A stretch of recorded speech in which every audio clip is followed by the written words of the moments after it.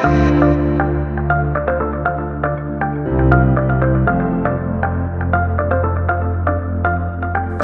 before we dive into the Word this morning, let's go to our Lord in prayer. Father God, we come this morning standing in utter amazement at the gospel of Jesus Christ. Lord, we confess that apart from your mercy, we are an absolutely hopeless people. Therefore, Lord, I ask specifically, in light of your word, in light of the sweet reminders that we've already had through song, as what we will continue to do in being reminded of the gospel as we continue as a congregation this morning, I pray that everything said and done would be for the hallowing of the name of Jesus Christ. Lord, in light of that, I come confessing my absolute inability to do anything of any lasting spiritual significance this morning. Father, apart from you working, apart from you speaking by your Spirit through your word, I can say and do nothing that will have any lasting impact on anyone here, including my own soul. And so, Father, I pray that in your mercy, would you please get me out of the way? Would you speak through your sufficient, inerrant word? In light of that, I also, Lord, pray that for anyone here, for all of us here, Father, that you would get us all out of the way.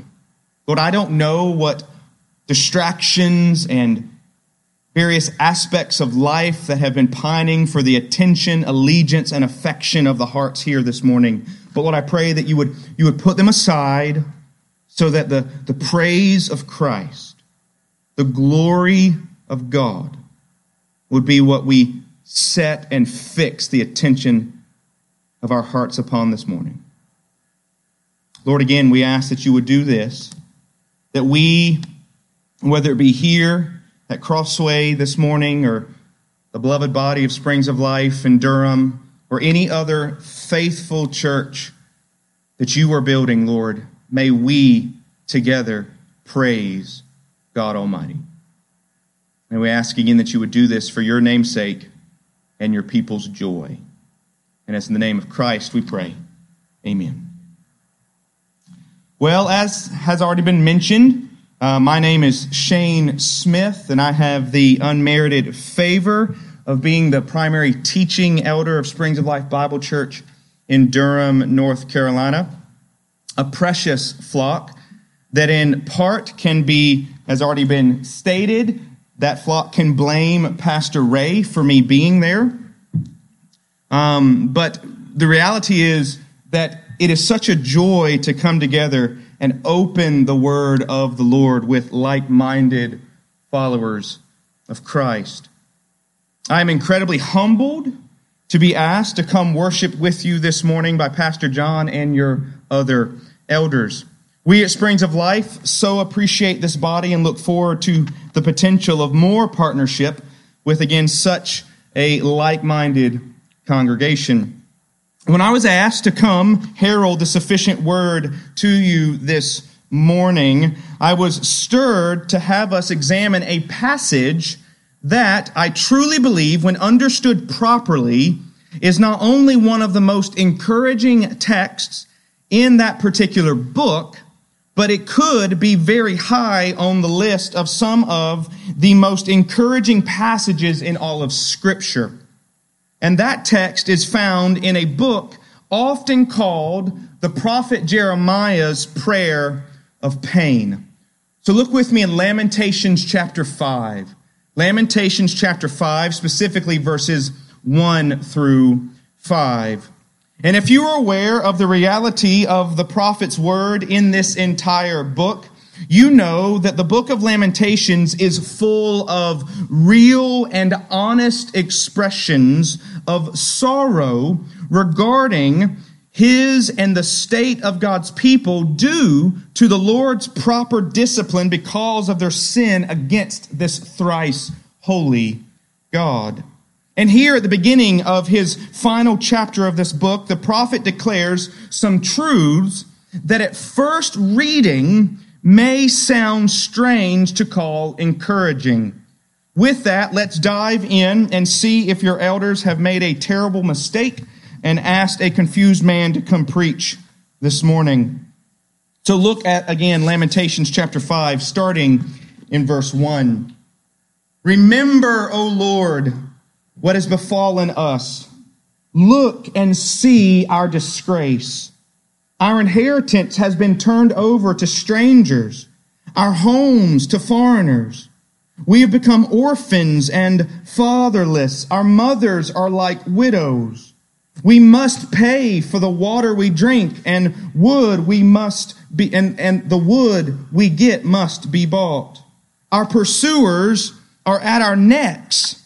We are weary. We are given no rest. Aren't you filled with hope? Probably likely not. And that's understandable. However, beloved, we must understand that these verses in the proper way to see how they bring us to a point of lasting hope. First, let's grasp what the prophet Jeremiah has made plain in these texts. He pleads for the Lord to remember what has befallen the people of God. He asks the Lord to look and see their disgrace. Notice that there is no blame shifting here, as if to say what they are going through was somehow undeserved. They have rightfully been disgraced. And the prophet is pleading for God to remember, to look, and to see. Now, this request is not made as if the Lord forgot, had his eyes averted, or was blind. Jeremiah knows the Lord he is praying to does not sleep nor slumber. Psalm 121:4. This is a cry we see throughout the scriptures from God's people, pleading for the Lord to remember his covenant that he made and act according to his character and not based upon the sin of his people. Now the Lord will do just what Jeremiah asks, but in his timing, as we will see. And then in verses 2 through 4, the prophet expresses the condition of this disgraced people in some important imagery. He states not only are these people disgraced, verse 1, but their inheritance has been turned over to strangers and their homes to foreigners. Basically, their inheritance has perished and been lost, verse 2. They have become orphans, specifically fatherless, and their mothers are now widows, verse 3. This people must pay for the water they drink, and the wood must be bought, verse 4. This means not only have they been exiled from the land of promise, they are also without the basic essentials for life. Water to drink, as well as wood to cook their food. However, they are so poor, they have no way of purchasing what is needed to survive. And finally, this people are under the burden of a pursuer who's got them by the throat and will not give them any rest. Verse 5. Now, after hearing that, you'd likely and understandably be asking, how in the world could I say that these verses are some of the most hopeful in the entire book of Lamentations, let alone the entire scriptures? Well, when grasped properly, the hope begins to shine when we understand the grace of God and his unshakable kingdom compared to the false little k kingdoms that lay in shambles. And it has everything to do with the new covenant. To see this, I hope you have your fingers ready to do some flipping of the scriptures this morning. First, the prophet who is lamenting here has already pointed to this hope to come. Look back, you're in Lamentations, just flip a few pages earlier. Go to Jeremiah chapter 31. Jeremiah, starting in chapter 31, and specifically starting in verse 31 of chapter 31 and going to verse 34. Notice what, again, that same prophet that was lamenting in chapter 5 of Lamentations, hear what he says beginning in verse 31 of Jeremiah 31. Behold, the days are coming, declares the Lord, when I will make a new covenant with the house of Israel and the house of Judah, not like the covenant that I made with their fathers on the day when I took them by the hand to bring them out of the land of Egypt, my covenant that they broke, though I was their husband, declares the Lord. But this is the covenant that I will make with the house of Israel after those days, declares the Lord. I will put my law within them, and I will write it on their hearts, and I will be their God, and they shall be my people. And no longer shall each one teach his neighbor and each his brother, saying, Know the Lord, for they shall all know me, from the least of them to the greatest, declares the Lord. For I will forgive their iniquity, and I will remember their sin no more. But then notice the next chapter's context. Look at Jeremiah 32, verse 36. So you're in 31, look at 32, specifically starting in verse 36. Now, therefore, thus says the Lord, the God of Israel, concerning this city of which you say, it is given into the hand of the king of Babylon by sword, by famine, and by pestilence. So the context is the promised land. That inheritance that was given to strangers, specifically of Babylon, is lost. And then listen to the new covenant promises made after this in verse 37 to 42 of Jeremiah 32. Behold, I will gather them from all the countries to which I drove them in my anger and my wrath and in great indignation. I will bring them back to this place, and I will make them dwell in safety, and they shall be my people, and I will be their God. I will give them one heart and one way, that they may fear me forever, for their own good and the good of their children after them. I will make with them an everlasting covenant, that I will not turn away from doing good to them. And I will put the fear of me in their hearts, that they may not turn from me. I will rejoice in doing them good, and I will plant them in this land in faithfulness with all my heart and all my soul. For thus says the Lord, just as I have brought all this great disaster upon this people, so I will bring upon them all the good that I promised them. The question is, what is the good? Is there an immediate context where the Lord brings this exiled, conquered people back to the physical inheritance of Jerusalem? Yes. However, the greater context is the greater good to those of a greater city. Look at Jeremiah 33, specifically verse 8 and 9. Here the prophet says in Jeremiah 33, I will cleanse them from all the guilt of their sin against me, and I will forgive all the guilt of their sin and rebellion against me. And this city shall be to me a name of joy, a praise, and a glory before all the nations of the earth, who shall hear of all the good that I do for them. They shall fear and tremble because of all the good and all the prosperity I provide for it. Please do not miss the ultimate good the Lord is promising to do for this people. Beyond the temporal hope of Jerusalem fortified, the great good to come is this people's forgiveness.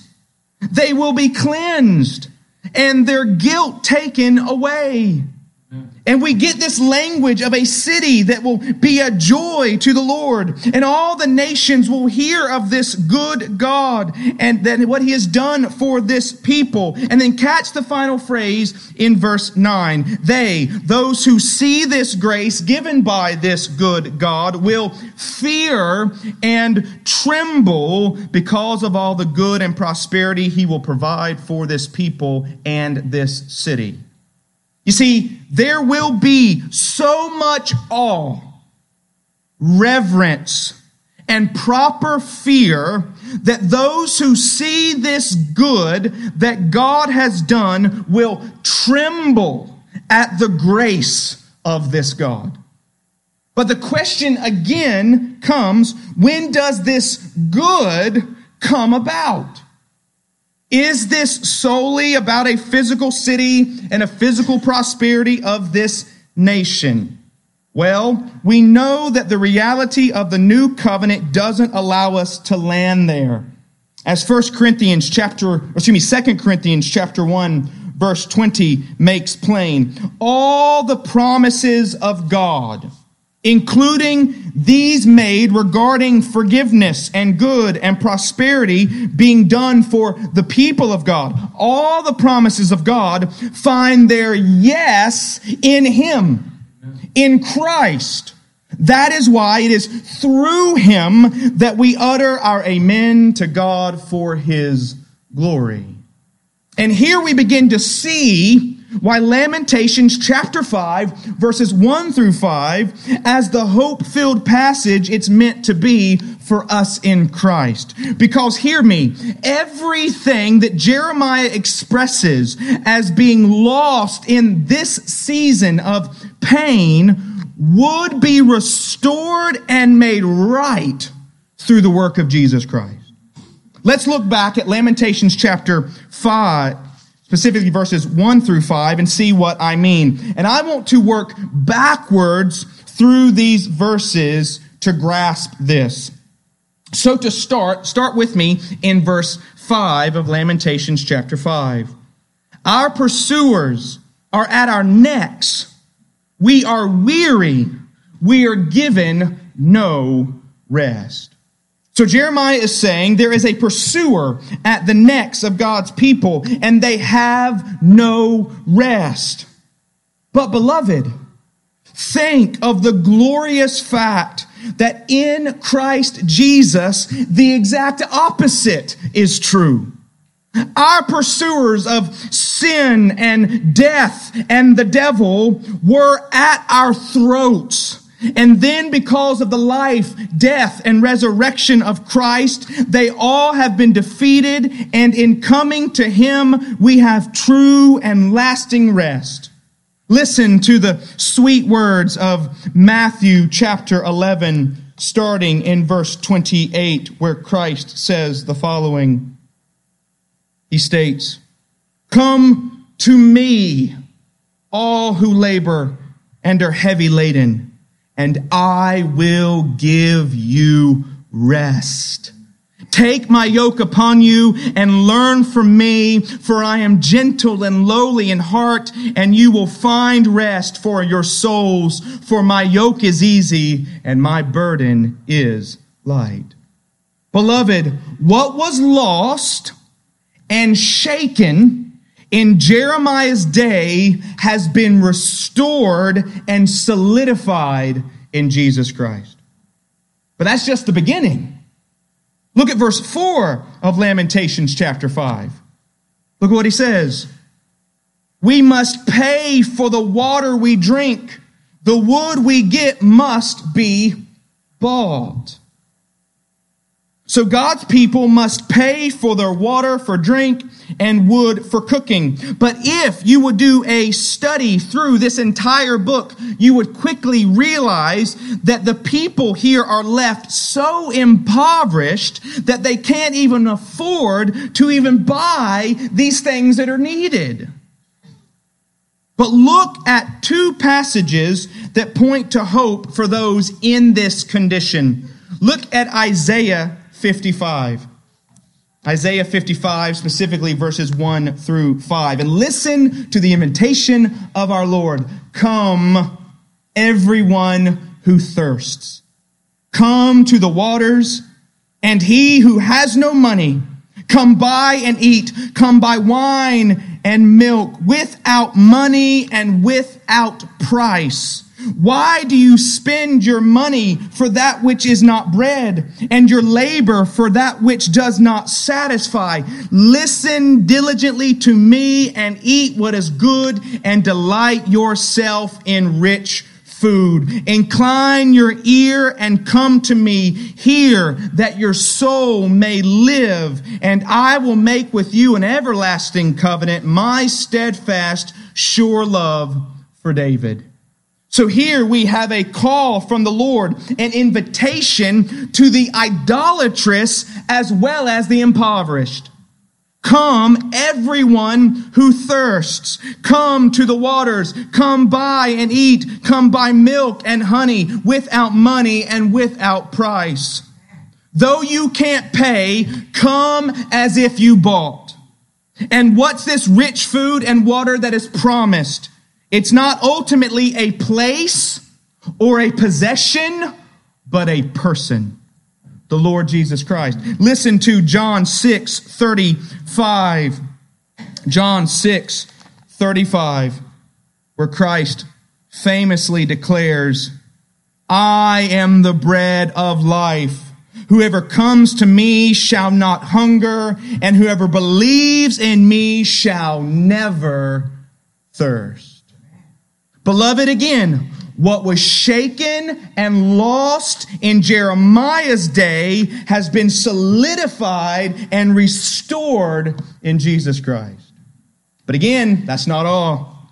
Look at Lamentations chapter 5, verse 3, where the prophet says, we have become orphans, fatherless. Our mothers are like widows.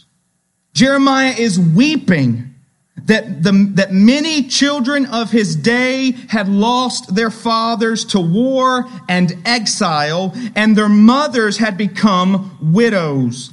He specifically calls these people orphans. Oh, but beloved, is this not one of the sweetest new realities for those in Christ? We aren't rebellious orphans any longer. We've been adopted by the Father. As John says in 1 John 3:1, see what kind of love the Father has given to us, that we broken, we rebellious, we former enemies of this God, that we should be called children of God, and so we are. If God has called us this, it's a done deal. We ought to not only tremble at justification and sanctification and our future glorification, but for us in Christ as his very own, we should marvel that we have been adopted into the family of God. Listen to the sweet words of Paul from Ephesians chapter 1, starting in verse 3, going to verse 6. Blessed be the God and Father of our Lord Jesus Christ, who has blessed us in Christ with every spiritual blessing in the heavenly places, even as he chose us in him before the foundation of the world, that we should be holy and blameless before him. In love, he predestined us for adoption as sons through Jesus Christ, according to the purpose of his will. He says in verse 6, to the praise of his glorious grace with which he has blessed us in the beloved. Don't you see that our Father predestined us for adoption as sons through Jesus Christ? The other side of this illustration is fulfilled as well. The mothers were made widows at the death of their husbands. However, stand amazed that it was the very death of Christ that purchased his bride, the church. Again, all that was shaken and lost in Jeremiah's day has been restored and solidified in Jesus Christ. Now, beloved, look again at Lamentations chapter 5, verse 2. Our inheritance has been turned over to strangers, our homes to foreigners. The prophet expresses the loss of their inheritance. It's been turned over to strangers, and the fact that they have lost their homes to foreigners. This is all connected to the Babylonians coming and putting the city of Jerusalem in shambles. The temporal inheritance of this land, this city, and this kingdom has perished. Oh, beloved, if you are in Christ, we know that in his mercy we have an inheritance that is sealed and can never be lost. Look back at Ephesians with me. Look at Ephesians. We were in Ephesians chapter 1, and look at verse 11 through 14. In him we have obtained an inheritance, having been predestined according to the purpose of him who works all things according to the counsel of his will, so that we who were the first to hope in Christ might be to the praise of his glory. In him you also, when you heard the word of truth, the gospel of your salvation, and believed in him, were sealed with the promised Holy Spirit, who is the guarantee of our inheritance until we acquire possession of it to the praise of his glory. Also, look with me, 1 Peter chapter 1, verse 3. 1 Peter chapter 1, starting in verse 3 and going to verse 5. I love this text. Listen to 1 Peter chapter 1, starting in verse 3.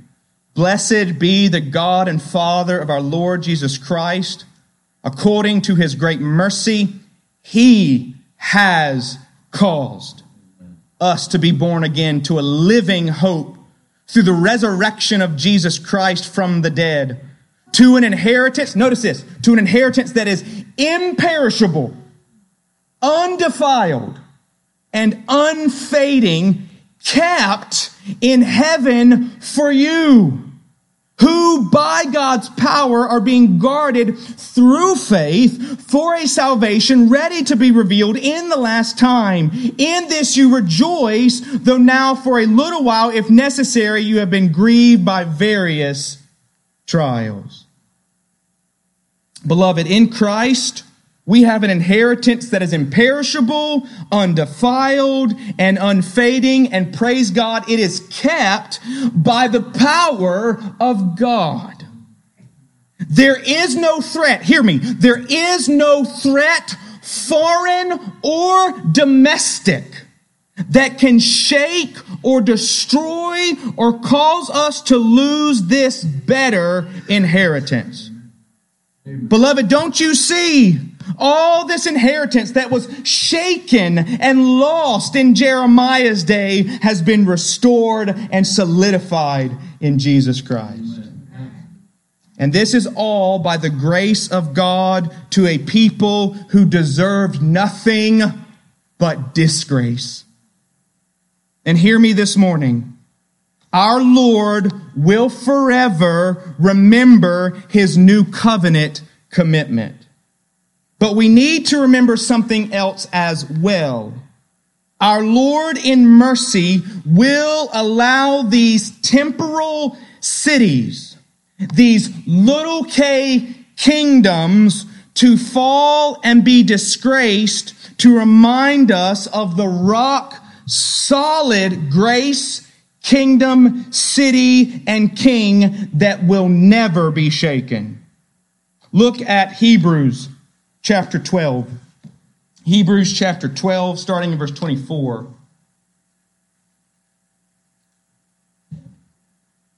And notice in verse 24 that everything to be described is directly connected to the new covenant and the blood of our perfect mediator. Hebrews chapter 12, starting in verse 24. And to Jesus, the mediator of a new covenant, and to the sprinkled blood that speaks a better word than the blood of Abel. Now notice what this new covenant is all about and what this better blood speaks to: a kingdom that can never be shaken. Look at verse 25 to 29. See that you do not refuse him who is speaking.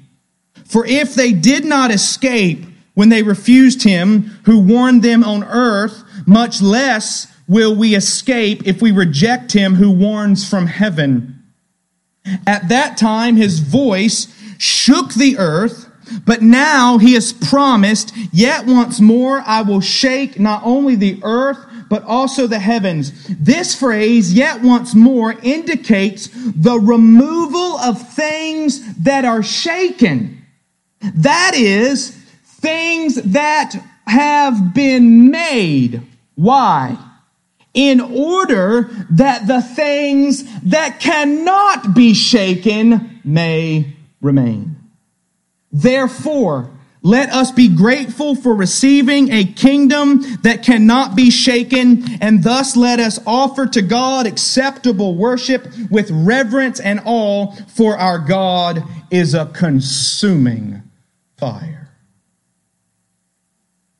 Beloved, please take notice that this is the new covenant good promised back in Jeremiah. Specifically, that there was a city, a kingdom that the Lord would bring that cannot be shaken. Don't you see why Lamentations chapter 5, verses 1 through 5, truly is, when understood properly, full of new covenant hope? Even if, like in Jeremiah's day, our earthly blessings of inheritance and relationships and provisions and rest are lost, even if all these are shaken to pieces, beloved, because of Christ, our mediator of the new covenant, we in him are now part of a kingdom that cannot be shaken and will forever remain. And notice what verse 28 and 29 says ought to be produced in light of this great good. We just read it, but notice it again, starting in verse 28. Therefore, based on that fact, based on the rock solid hope of this unshakable kingdom, no matter what the earthly kingdoms around us may do, therefore, let us be grateful for receiving a kingdom that cannot be shaken, and thus let us offer to God acceptable worship with reverence and awe, for our God is a consuming fire. In essence, the author of Hebrews is calling for the same response Jeremiah said would come back in chapter 33, verse 9 of Jeremiah, where it says this city shall be to me, the Lord, a name of joy, a praise, and a glory before all the nations of the earth, who shall hear of all the good that I do for them. And catch this, they shall fear and tremble because of all the good and all the prosperity I provide for it. Crossway, how could we not tremble in awe and in reverence at the one who has done this great good in bringing us into this unshakable kingdom of our glorious and victorious King? Let us stand in trembling praise to the one that has solidified and restored in assured finality all that the prophet Jeremiah was lamenting.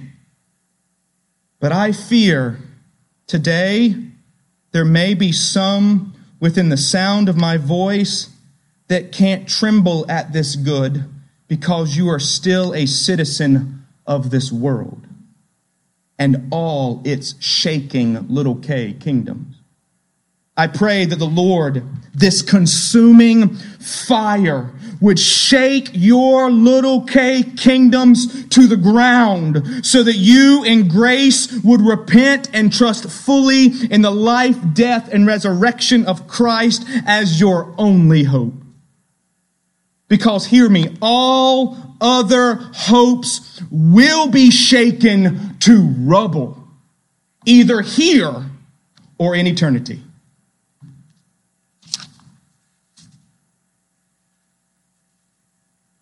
But maybe there's another group within the sound of my voice this morning.